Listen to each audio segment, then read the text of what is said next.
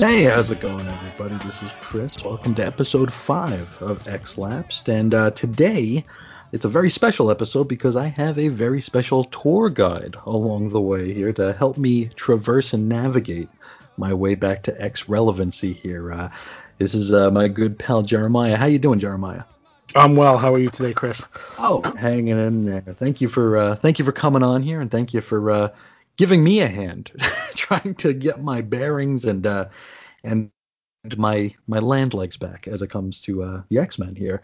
But before we get into the issue, which will be Powers of X number 3, I do want to ask Jeremiah some questions about his time. I know a little bit about his X-Men history from other projects we work on, but I want to talk a little bit more about more contemporary X-Men books here. So now, were you reading the X-Men books before House of X, Powers of X, Dawn of X, the whole new look that we've got here? I had been reading the Blue and Gold series, and was liking those. Mm-hmm. I read the Jean Grey mini series where she came back. Oh, Phoenix Resurrection, or yep, and then there was the Red series. Yeah, I read that, and then started to fall behind. I mean, it was a bi-weekly book. I got the Black one-shots, but I didn't read those. And then they relaunched Uncanny as that big expensive book. Oh boy! And I bought 2 or 3 of that and wasn't reading it, so I stopped buying that because I think that was $6 or something. It was a pricey book, yeah. And Blue and Gold, that's when I kind of walked away and it was similar reasons. It was it was bi-weekly, and I think I didn't like the voice of the characters there. And I feel like I hit that tipping point where your to read pile gets to that one book too high, to where it's no longer something you can do, and it's just like, okay, they're just getting filed away. And I'll maybe catch up sometime down the line. And I never went back, and I think I did that. I think I did those series is a disservice in not going back and trying them again, because I love the lore, good, bad, or indifferent. I want to know what happened, and I've never gone really that far in those the color book series. Uncanny, though, I was really excited when they announced that was coming back, but just like you, it was because I believe for the first 2 months it was weekly, and it was like $4, $5, $6 a pop, and it was just, can't do that. So now you did step away, like you said here. Now, what inspired you to come back because you read House of X, Powers of X, this series, you read this as it was coming out, right? I did. And it's because it was an event book, and all my friends were going to read it, and it sounded fun, and I wanted to be part of the conversation. I figured, if we're all reading the same book as it comes out in the summer, it would be cool to talk about, if we all reading one of the same books. And I would talk about it to the guys at Newbury Comics when I would go to pick it up, because they were all reading it. And it was just fun to be in that conversation, because this was sort of a big deal last summer. Sure. So that's why I picked it up, and cool. I did like it. Good. Now, did you have any familiarity with the new creative force here, Jonathan Hickman? Did you have any sort of familiarity with him or his writing style? I didn't. If I had read comics by him or that he wrote, I'm not aware of it. Oh, okay. All I really knew was what people told me about, some of his other stuff where he would write these big stories that with lots of detail that would all come together, and pay off at the end.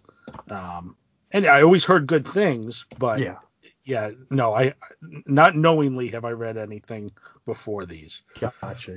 Yeah, that's another thing that, like, I wish I could find a few more hours of the day because all of my, like, one of my main, like, bugbears about getting into this series was that I don't remember liking his Fantastic Four or his Avengers. And it was for those same reasons that people seem to like it, because they are these huge, high concept is the word that is the buzz phrase that I've been using for the past several episodes. These are these high concept deals, and I could just never really go all in with them. And I think it's another thing that I probably should at some point revisit if I could find the extra hours of the day, or 3 other podcasts to launch. I don't know, but it's I'm after reading what little I have of Hoxpox here, I am more inspired to do it and to maybe think that my first impression might have been a little faulty. Now, without spoiling anything, did this event, House of X, Powers of X, did it meet your expectations? Yes, 100%.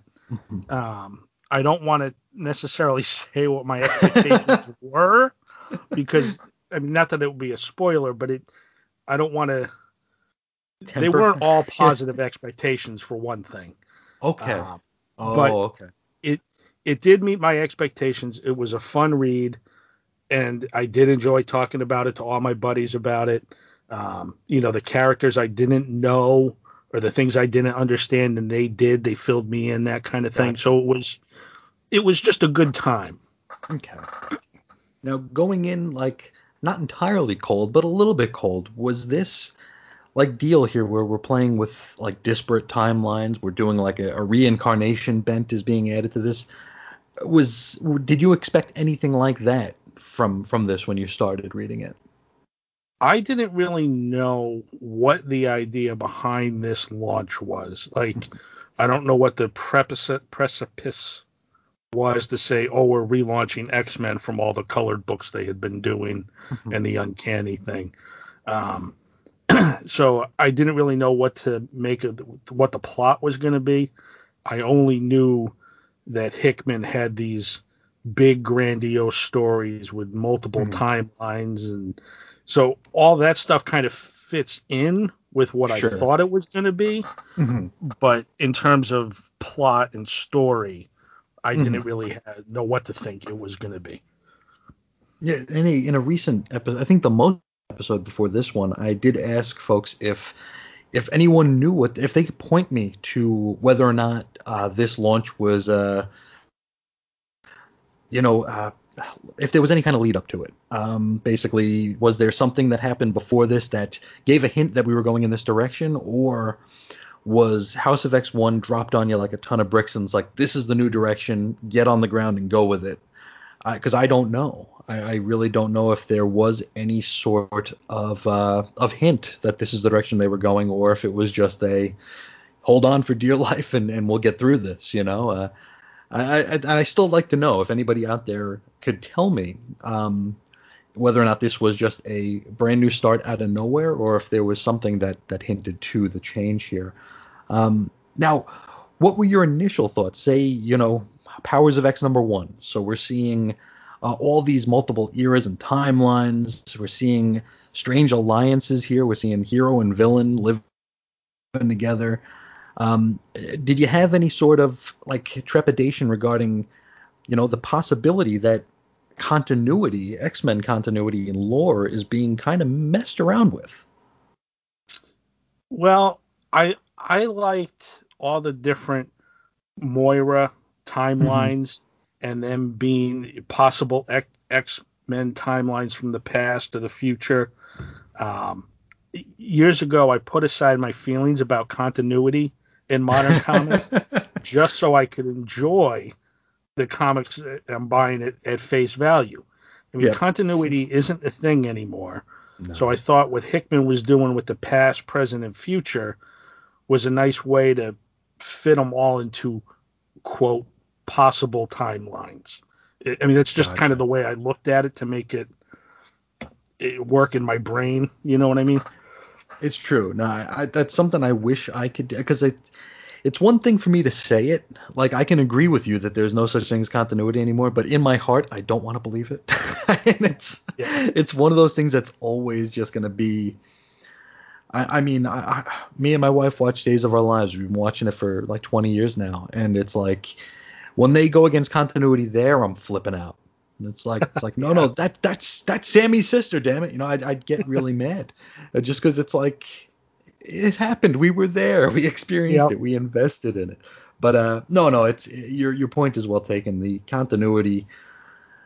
Who knows? I mean, I feel like the magic continuity wand. It's a little easy to wave it these days.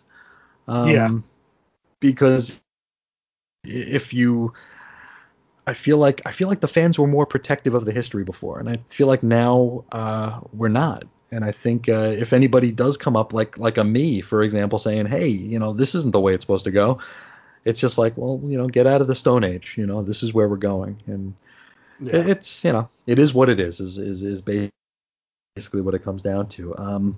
Now, one thing about this series that will strike anybody right off the bat is that we get a lot of info pages. Do you have any initial thoughts on these infographic pages here? I think these are the Tom Sutton designs. Yeah, I like the way they look. In terms of graphic art, the black and the white, it's all neat looking. I did find them to be cool and helpful in several of the issues. You know, there's the one where the first time we get the Moira timelines labeled and everything. But most of the time, I thought they were a bit too much. Too many pages in each particular comic overall.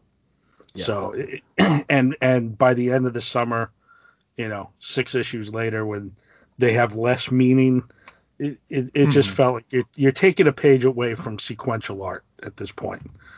That's one of the things I'm having trouble with, and it's actually Tom Muller who designed them, not Tom Sutton. I was mistaken there, but yeah, it's one of those things that I get stuck on too, especially since this is an event series, and as such, it's priced a little bit higher than a regular monthly issue, and that there's 2 a month, and that there's so many info pages. I agree with you. I like the design is very striking. It's very like modern. It's very it sticks with you. It's something that really stands out as being something special. And I will say this: I didn't go through and decipher the alphabet on them. I know someone who did, but I didn't do that myself. And I suppose if you're into doing that kind of thing, it would have been fun to go through each issue and do that. But they take up a lot of space. Yeah, and actually in the cover art for this show, there is some of that Krakoan language on there that people might want to decipher one of these days. It's there, and it like one of the things I think I've been complaining about, not so much complaining about, but at least addressing every episode so far, is that there are just so damn many of them. There are a lot of them. I think we're still getting like the proper amount of story pages. I think we're still getting like 18 to 20 pages of story, but I mean, there are days where we get like 15 of these info pages on top of that. It's fatigue. It's just I just thought there were too many overall, and you could have had a cheaper comic without them. For sure. And for sure. When the series ended, I'd certainly had enough. and it's like, I think we grew up in a time where, you know, it was like you show, don't tell. You know, that's like the old John Byrne thing where he would tell you a story that's like 3 paragraphs long, and then he'd be like, how many panels does that take? And you're like, I don't know, like an issue. And he's like, no, that's 1 panel, and this is how you do it. And it's like, so you show, don't tell. And as much as I appreciated the Moira timelines, and as much as I appreciate a page we're going to get right at the open of this issue, I mean, at the open of that Moira issue, we got 2 pages of text just text, like Yeah. prose storytelling. It's like, what? Why? You couldn't do this in 2 panels? Yeah. Now, from what I understand, you read this, but you chose not to continue into the Dawn of X books proper, right? Yeah. Okay. Now, why didn't you do that? Well, when it was announced that there would be 5 X books at launch after these 2 series wrapped, in my mind, like, okay, 5 books. Well, in 3 months, they're going to add 2 more. And then it's going to be 2 more or a solo series, and then I don't think one of the launch books was a Wolverine book. Nope, that one came out after. You knew that was going to be coming. Yep. And then it wouldn't be too long before there's a crossover that is going to cross all the titles that are out at that time. And then because it's Hickman, the way I understand his storytelling is that you want to read all those issues. Yep. If I had only been buying Excalibur and then you'd miss the other 6, sure, you'd probably miss out on something. So I decided just nip it in the bud. I'm not going to buy it at launch. And the other side of it is I buy a lot of DC comics. So if I'm getting, say, 30 books a month, right, which it probably at my highest point I was, to add 5 more, that ends up being a lot. You know what I mean? That's a big if it bite. was 1 book, sure. If it was, Blue and Gold again, 2 books. But so do I regret it maybe a little? Yeah, maybe I would have liked to have seen where it went, but my wallet feels pretty good about the decision I made. I bet. What our friend Walt Nealand, what he does, I guess they actually put out some sort of like an anthology for the Dawn of X, where it's like everything in one book. I don't know what the price is, and I don't know how frequently it comes out, but I think that's how he's been keeping up with this line, and which I think is a pretty smart idea on Marvel's end here, because, like you said, I mean, when I first heard that there were going to be 5 books, I said, screw it, I'm just buying X-Men. And sure enough, what they do at the end of X-Men #1 is they say, follow the story in these books, and they give you a reading order. And I'm like, well, son of a bitch. I gotta buy everything. And so I was back in the shop the next week to get Marauders and Excalibur, and then Fallen Angels, and then X-Force and New Mutants. I mean, there was a lot of books, and now we got Wolverine, we got Cable, we got Fallen Angels has been replaced with Hellions, X-Factor's back. There's a lot of books, and one of the reasons why I started this project is because there is a crossover coming up very, very soon, and that's that Sword of X thing. That's going to be a big deal. So I wanted to actually sort of get relevant before that comes out, so I can actually maybe follow along in real time. But yeah, your point is well taken. This is these lines quickly bloat.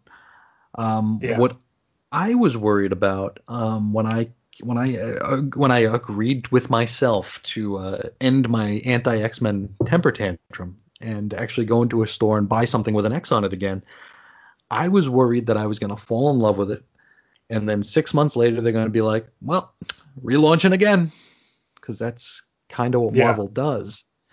Yeah. So I'm happy that we've made it a year so far without any sort of rumor about a reboot, but knock on wood or whatever's nearby. But who knows? I'm hoping that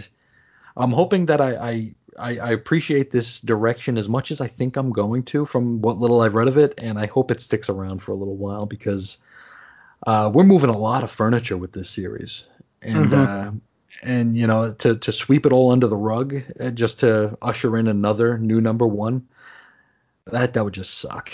That would really, really suck. But now that we're all caught up on where you were coming into this and your expectations and how you felt reading it, let's get into this issue, which is, of course, Powers of X #3. Had an October 2019 cover date.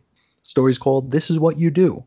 Written by Jonathan Hickman with art by R.B. Silva. Colors, Marty Gracia. Letters VC's Clayton Cowles. Designs Tom Muller. Edits Biso White and Sobolski. It's a $5 book. Hit the shelves on August 21st, 2019. And we open this book up, and we're in X Squared. So it's X-Men of the year 100, and thankfully, this is where we're going to stick for the entire issue. I like this. I don't mind the jumping around they do in this book, but to have this be one story, one timeline was good. No doubt, yeah, because I got like jet lagged from the first issue of Powers of X. It was just all over the place. This one, I'm happy that we're sticking to one so we can like flesh it out a bit. Now we open at the Temple of Concordance, or the Church of Ascendancy. So there's that word again. We heard the librarian say something about ascending last issue. Now it looks like the object of this church's worship is machines. And it also appears that there's a baby about to be sort of kind of christened. And a part machine priest summons up a little inky-looking orb, which shoots a laser into the Tot's face, which renders it all black and circuity. And I like the general theme of sentient machines controlling humans because humans are too destructive on their own end. So being controlled and destroyed is the next logical conclusion of their existence. You know, I dig it when writers kind of explore that idea, which seems to be what they're doing here. I think so. Yeah, it's very, very interesting the way they're doing it here, and because at first I wasn't quite sure what we were seeing, and then going through it a second time to put together a synopsis, it was like, oh, okay, this really makes a lot more sense if you actually pay attention. So I did. Just then, the X-Men breach the city walls by busting through the walls. We see Magneto, Zorn, Rasputin, and Cardinal, and we can see that Zorn is he's showing a little bit of personality here, and he's feeling especially nihilistic. Yeah, these are nice designs and art. Yeah. I have no idea who any of them are except Magneto, but they look pretty cool. They do. They look like superheroes, which is something that has been missing from superhero comics for a little while. So it is nice to see,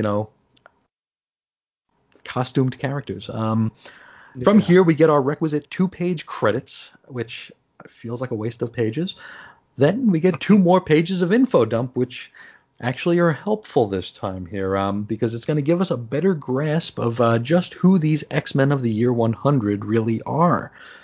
Now, we have Apocalypse, of course, and we also have his Horsemen, which I didn't put together initially. I just thought they were the X-Men, but it looks like the X-Men have tiers. They have a tier system here. So we have the Horsemen of War, which is Wolverine, James Howlett, the real one, not a chimera, amalgamation. This is actually him.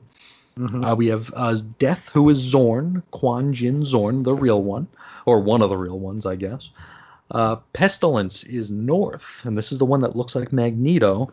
And we find out this is a chimera comprised of bits of Lorna Dane and Emma Frost. And I guess we're playing with the fact that Lorna Dane is Magneto's daughter at this point, because that changes all the time. Sometimes she is, sometimes she isn't. Finally, we have Famine, who is Krakoa, that Swamp Thing looking guy. And this confirms our suspicions that Krakoa is symbiotically merged with Doug Ramsey, Cypher. Then we get the rest of the X-Men. We have Rasputin 4, who we've already discussed. Again, she's a chimera consisting of bits of a Rasputin, maybe Colossus, maybe Magic, maybe both. Quentin Quire, Eunice the Untouchable, Kitty Pryde, and X-23. We have Cardinal, who's a chimera consisting of bits of Nightcrawler, Phoenix, and Ajax. Silabelle, who's dead, is a black-brained hound, which we saw her pass in that canister. And Percival, who we also saw die in that same mission, is a pure-blood mutant named Emmanuel Cortez, which makes me wonder if he's any relation to Fabian Cortez, and Lord, I hope not. I'm not a fan of Fabian Cortez. Now, all of these stem from a mother called Akaba. Easy for me to say. Akaba. Is that about right? Yeah. I don't know if it's Akaba. But we're going to talk more about her later on. And this is one of those times the infographic really pays off. I mean, Yeah, you get a lot of information here that's just it does help. for sure. Yeah, because I mean, this is one of the times where I don't see another option working as smoothly, because we could go the old Claremont way and just have like Cardinal stand there and be like, I'm Cardinal and I'm consisted of this, and it's too bad Percival, whose real name is this, isn't here. And it's better to actually get the info dump here rather than stilted expositional dialogue. Yeah. Um, Now we join Nimrod and Karima What's Her Face at the tower, and the latter alerts the former that the Church of Ascendancy is on fire.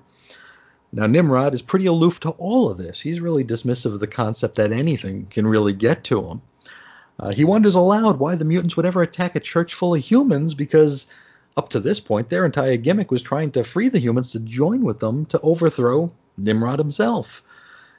He doesn't realize is that this is something of a suicide mission, but we will get to that as we go. Now, Karima doesn't cotton so well to her boss's aloofness and suggests that perhaps they look into this before it becomes, a big enough problem that they can't handle it. And Nimrod's all, well, go ahead if you want, but doesn't seem all that interested in making the trip himself. And I am really, really, really enjoying this jerk-ass Nimrod.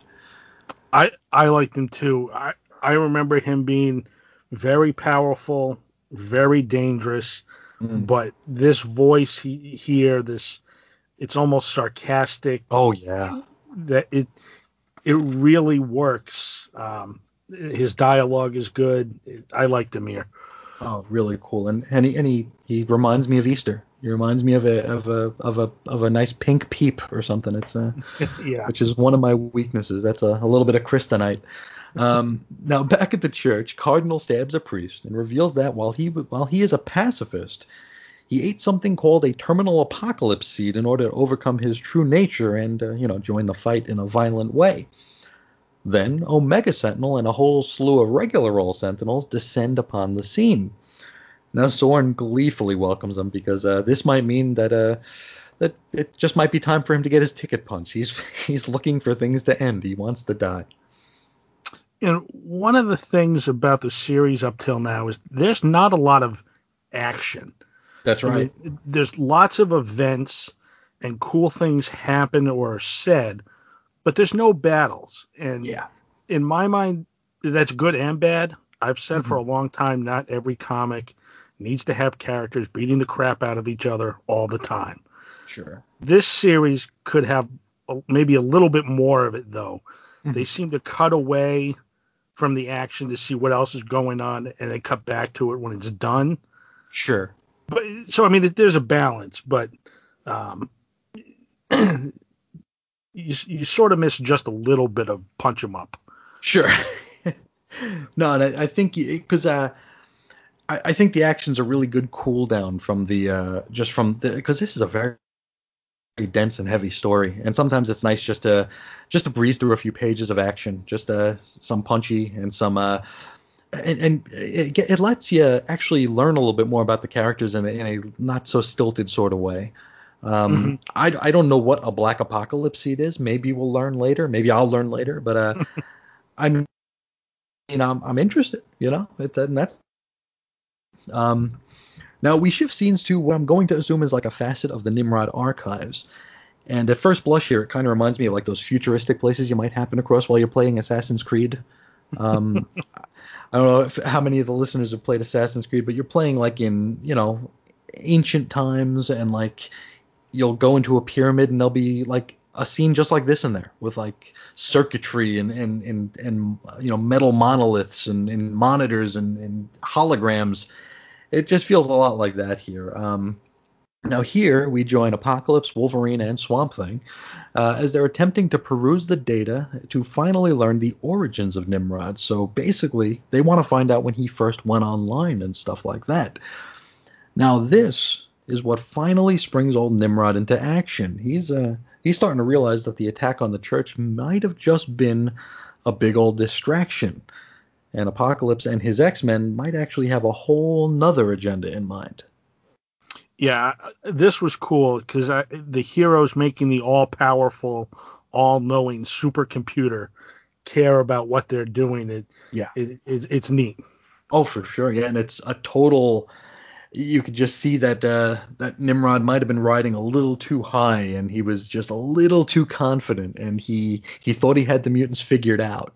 And even when they threw a curveball in attacking the humans that they were saving, not too long ago, he didn't even think that there might be another shoe to drop. So it's I like that. He really let he let his ego get the best of him here. Yeah. Now Krakoa does his deal and he figures out what they need to know. He stores this information on a crystal, but it's time for them to get on out of here. Unfortunately, Nimrod has other plans. Nimrod bursts on the scene and blasts Wolverine in a scene a little bit reminiscent to, but a lot less fatal than Days of Future Past. It's that iconic Sentinel scene where Wolverine is rendered into bones and smoke basically. Mm-hmm. Now back at the church, Omega Sentinel informs the X-Men that their allies have been found and they're currently being dealt with. Now as she approaches, Rasputin threatens to remove Zorn's helmet, which, since he's got like an entire sun or whatever in there, could likely make a big old destructive mess of the area. Now Zorn, who's looking a lot like Hellspawn from Wildcats, is laying there, pretty much begging for death. He's like, please, just do this. Do this, please. Karima ain't shook, and she continues her approach. Rasputin pops off Zorn's helmet, and everything goes boom.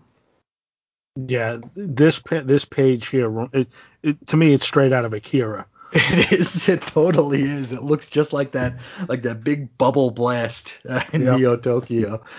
Now, from here we jump back to the archives here, and Nimrod's been knocked to the ground. I don't know if that might be due to Zorn's black hole blast. Maybe it shook him a bit and he fell down. But during the distraction, Apocalypse hands Wolverine the data crystal and tells him to get the hell out of here. He, Apocalypse, will remain to deal with Nimrod, who at this point has split into several Nimrods. Now, Wolverine beats a hasty retreat through a Krakoan portal, which looks really, really gross because it's that Krakoa Swamp Thing Cypher hybrid actually opens himself up into the portal. So it's kind of gross that Wolverine walks through an opening in his body. But now, while Apocalypse attempts to hold his own against the rods, Wolverine has been sent back to Asteroid K, I'm assuming, where he finds himself stood before Mother Akaba in stasis. And we get a good look at her, and we find out that this is actually Mora. Now, he wakes her and provides her with the data crystal by forcibly inserting it into her chest. So now she's got the knowledge she needs to stop Nimrod, or at least try to stop Nimrod before he comes online. Now, if only there a way she might be able to use that in the past, huh? Yep. Well, it's a good thing she has that whole reincarnation with memories power, and so Wolverine apologizes before gutting her. And this issue, or the story portion of this issue, ends with the end of Mora the Ninth. And from here, we get a retelling of the many lives of Mora X. And it's the same 6 pages of infographic, but we have a little bit more, right? Mm-hmm. Now, I'm breaking this up here, not to harp. We have this 6 pages here. There are 2 pages that are simply one quote. I think there's a quote from Apocalypse that's 8 words long, and it gets a whole page. And so this $5 book had 12 or 13 non-comic pages in it. I'm going to try to stop noticing that, but I can't guarantee it. So these 6 pages are a retelling of the many lives of Mora X. However, Life 9 is fully fleshed out to the end. It's worth noting that Life 6 is still missing. Now, if you recall, the last time we discussed this, Life 9 ended at year 42 when the Apocalypse War started. And today, we're going to take it all the way to the current year, the year, year 123. So let's do just that. Now, Life 9 in full. Year 1, Mora's born. Year 13, mutant power manifests. Year 42, the Apocalypse War begins. So now, the new stuff. Year 45, Avengers World is defeated, and that sounds horribly dull. Year 50, Nimrod comes online. Year 56, the Nimrods destroy Kier and Tian. Akaba is abandoned, and Mora retreats to a Krakoan stronghold, and hopefully that'll make more sense as we go along. I'm assuming Tyr and Kier and Tyen are cities or towns or refugees. Refuges. I don't know. Maybe I'm wrong. Now, year 60, we see the first generation of the Sinister mutants, so the Chimeras. In year 73, the third gen Sinisters are online. Year 88, Black Brain Hounds are created, so the Silabels and the like. Year 94, the fourth gen Sinisters happen. Year 98, Krakoa falls, and it's the death of the first Horseman. I don't know if we're going to hear more about that. I mean, I don't know how much it'll matter in the first place. Year 100, Mars collapses, and Asteroid K is established. Year 101, most of the mutants leave to go to Shi'ar space, and we saw that during the little population guide a few issues back, where we found out that there were only 8 left in the Sol system, and the rest are, flitting around the Shi'ar. Mm-hmm. Year 104, Mora and Apocalypse plan to eliminate Nimrod. Year 107, Mora is placed in stasis. Year 113, the Salkan Kennel is destroyed, and so the Hound program ends. And I think we saw a little bit of that a couple issues ago. Finally, year 123, Mora is gutted by Wolverine after procuring the Nimrod origin data. And that is Powers of X number 3. We're almost halfway through these 2 series that are one. And I got to say, this being, all things being equal here, and this being a single solitary timeline that we're exploring here, this might have been the most satisfying single issue of the run so far for me. I feel like we actually get a complete story, despite nearly half of it being info pages. So I'm definitely eating crow here. I when I first got here, I dismissed these future teams, the X-Men of the year 100. I was like, I do not care. I don't want to see these people again. Go back to Krakoa. Go back to the people I know and care about. But I've really come around to them, and I really enjoyed seeing their final mission. I thought this was a really powerful issue. I agree. I think at this point I still liked the issue where we see all the Moira timelines. That's a fun one. That is a fun one. Oh, as much because I don't necessarily know these characters as well, but this issue was really good for those reasons. It's one story. You get a little bit of the characterization for these people. So yeah, this was an excellent issue. And unfortunately, they all die at the end of it, but I guess better late than never that I come around to them. I do kind of maintain that this story, as it's being told serially, I think it came out like every 2 weeks or so. I feel like you get less out of it if we were reading it as we go along, and maybe the way I'm doing it now feels kind of like a disservice, because it's, for me, it was very difficult to actually care about or invest in these futures, because we were getting these sparse bits and pieces in the first couple of chapters. I mean, the librarian, we saw them for 2 or 3 pages in that one issue. It's like, how am I going to care about this? But it was only here with their deaths that I feel like we got any sort of characterization or motivation for them. We knew what they were there for. We knew their mission. We knew they were going into it not expecting to come out of it, because the best case scenario was that their future, their timeline would be done, Mm-hmm. Up until now, they were just disposable, which I suppose might have been the point all along. I think if I just had, the big old omnibus hardcover trade, and I was just reading it all in one go, I probably would have received these characters better right off the bat, because, if you get 2 pages of a librarian, a third of the way into a book, they're coming back. Their story is going to pay off by the time you're done reading the one big thing.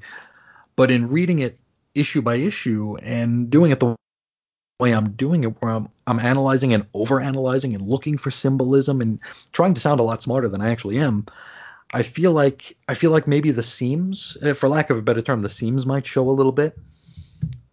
Yeah, and I agree to a certain extent. Mm-hmm. Overall, there's not a lot of character building because Hickman's cramming so much into these 12 comics. I mean, it's so much he has to put some of it in infographics, right? Yeah. And that's just how much we're dealing with here. But I liked reading it serially because it came out on time. Okay. That's a good thing. You could buy them, read them, evaluate them, and then you'd be ready to move on to the next chapter the following week or whatever it was. Sure. If we had to wait a month or more between two chapters of a book where you're only getting 3 pages of one character, you know, it may have been a completely different story in terms of enjoyment. Sure. But it did come out on time, and you were able to digest it and then almost get the next one, you know, pretty quickly. And so for the most part, I think it worked okay. Yeah. No, I could see that, and I think a strength of it, I'm pretty sure there were no other. I mean, there were no other X-Men books coming out at the time, so this was kind of it, right? Yep. So, you know, a lot of times with events, you'll get the event book, but you'll also get the tie-ins, and you know, I was actually doing some organization or attempting to do some organization today in one of the rooms here, and I came across my AVX, you know, box where it's all the Avengers vs. X-Men stuff, and I remember just what a chore that was, and because like you had the series, but then you also had every Avengers book and every X-Men book that had chapters of it throughout the entire like summer. It was like I think it was like an 8-month long event. And it ran late because it was Bendis and he was running late on a lot of his event books. But oh man, I think this would be like a vacation because it's just one book every couple of weeks. So maybe I'm just not seeing the forest for the trees here. But I thought this was very clever use of Moira's reincarnation power. I like. I mean, this is. I'm eating more crow here. I have as just being like a big ideas guy, but damned if he didn't lay the foundation for this. I mean, this is nuts and bolts, a pitch perfect writing here. He laid this foundation where we know what Moira is capable of, and you know when Wolverine gave her the information, it was just like, oh, I know what's coming next because it was just so intricately, you know, peppered through the story. It's like he's gonna have to kill her, and he did. Yeah. Just wonderful stuff. Hickman is a hell of a talent, and I'm not saying that for a retweet. Though, and I might be misremembering. This scene feels a little similar to something that happened during the Age of Ultron, which I believe also resulted in Wolverine gutting somebody, maybe even himself, like a different version of himself. But I'm probably just conflating the scenes. I feel like this tied a very tidy bow on X squared, or at least as tidy a bow as they could. And I have not read ahead, so I don't know if this timeline gets revisited. So I mean, if this was where we left it, I'd be okay with it. If we come back and do more, I'll be fine with that too. Yeah.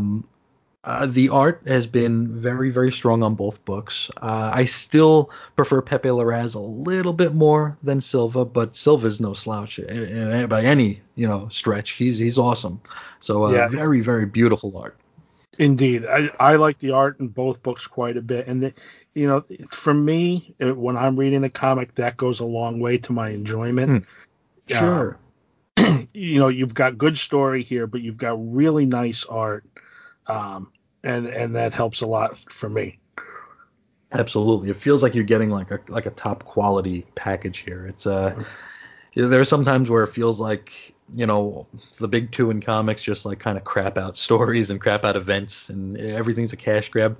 This one, you know, this one feels like a very well put together product. And I'm mesmerized by it. I couldn't imagine what Hickman's like his desk looked like when he was writing this. Because I'm sure that would have been a sight and a half. It's like all of this stuff, he's making it all fit, and he's making even like a jaded guy from, you know, a refugee from 90s comics eat some crow here and really become invested in characters that we only saw for a very short time. So good stuff here. Do you have any final thoughts? Just that I liked both series. It was a fun event, and I'm glad I read it to be part of the conversation because everybody was talking about it and I could follow along. I didn't love everything, but I don't regret having shelled out and bought each comic individually. kind of wish I had read the main book afterwards, but my unread pile of recent comics is so big that, I can't regret it for too long. Sure. And I mean, I think some of these earlier books are probably on Marvel Unlimited by now. I'm guessing. I don't know much about Marvel Unlimited. I don't do the digital thing, but maybe when I get there, you might want to. Maybe you'll come back on and we'll talk about. We'll both read one for the first time together and see how it goes. Now, before we split out of here, I did get a couple of questions that I wanted to answer. Because I don't get much engagement, but I want to make sure I answer questions I do get. Someone on the blog asked me why Cyclops is my favorite character because he's such a horrible person. I mentioned that Cyclops is my favorite, and he always has been. And I don't know if I've told this before, but growing up, I didn't know the X-Men, when I was a young kid. But I had a friend in my 4th grade class who was a huge X-Men fan. And our teacher was like a leftover hippie who we had talking circles on every Friday, where we would talk about how our week went and what we want to. It was very, very hippy dippy. And among the things she would do is she would let the students choose what they wanted to be called. So you could pick your own name basically, and everyone had to abide by the name you picked. So if you wanted to be Captain Thunder, you were Captain Thunder the whole week. And my buddy, he said he wanted to be called Logan, and I had no idea what he was talking about. And so he tells me, and he was telling what it was all about. He wanted to be named after Wolverine. And then he started naming everyone else in the class. And since I was the only one in the class who wore glasses, he called me Cyclops, and I thought he was making fun of me because I was the only one with glasses. And I'm like, dude, what's going on? And he's like, no, it's this guy. And he showed me an X-Men comic, and it was just like, okay, well, that's my guy then. And then when I started reading it, I just immediately was drawn to Cyclops. I when I started with Ninja Turtles, I was drawn to Leonardo. I like the leaders, I guess. I don't know, but that's where my Cyclops fascination started, and that's why it hit especially hard with how poorly he was treated over the past decade and a half or so. Another question I got was, why do I say Mora and not Moira? And there's a reason for that too. I had a religious instruction. I was raised Catholic, and went through catechism and did communion and confirmation. And part of confirmation is you take a name. It's another thing where you take a name. You take a confirmation name, and it's usually pick a name of a saint or of a family member. And mine, I picked Albert because I have an uncle named Albert. And a girl in my class picked Maura. And when we all saw it, we said, well, who's Moira? And she got so mad. And she made her mom come over and yell at us for saying Moira, because it was her grandmother who they called Mora. So anytime I see that name, I can't say Moira because I'm afraid some lady's going to come over and yell at me. So she'll always be Maura McTaggart or Maura Kinross to me. So those are the two questions I got, and I wanted to make sure that I touched base on them before I got out of here. But I think that's as far as we'll go today, and we will pick up again with, I believe, 2 issues in a row of House of X in the next couple of episodes, and I'm looking forward to that. Do you have anything else you'd like to say? No, I'm good. Thank you for having me on. I'm enjoying the show. I can't wait to hear what you think of the next few issues. And yeah, thanks again. Oh, thank you. This was a lot of fun, and we'll have you back when we get into the Dawn of X proper here, so we can see some thoughts on the post HoxPox stuff here. So cool. Now, if you want to get a hold of me, you can do so at Ace Comics on Twitter or WeirdComicsHistory@gmail.com. And I think that's all I got. So till next time, I will talk to you again real soon. See ya.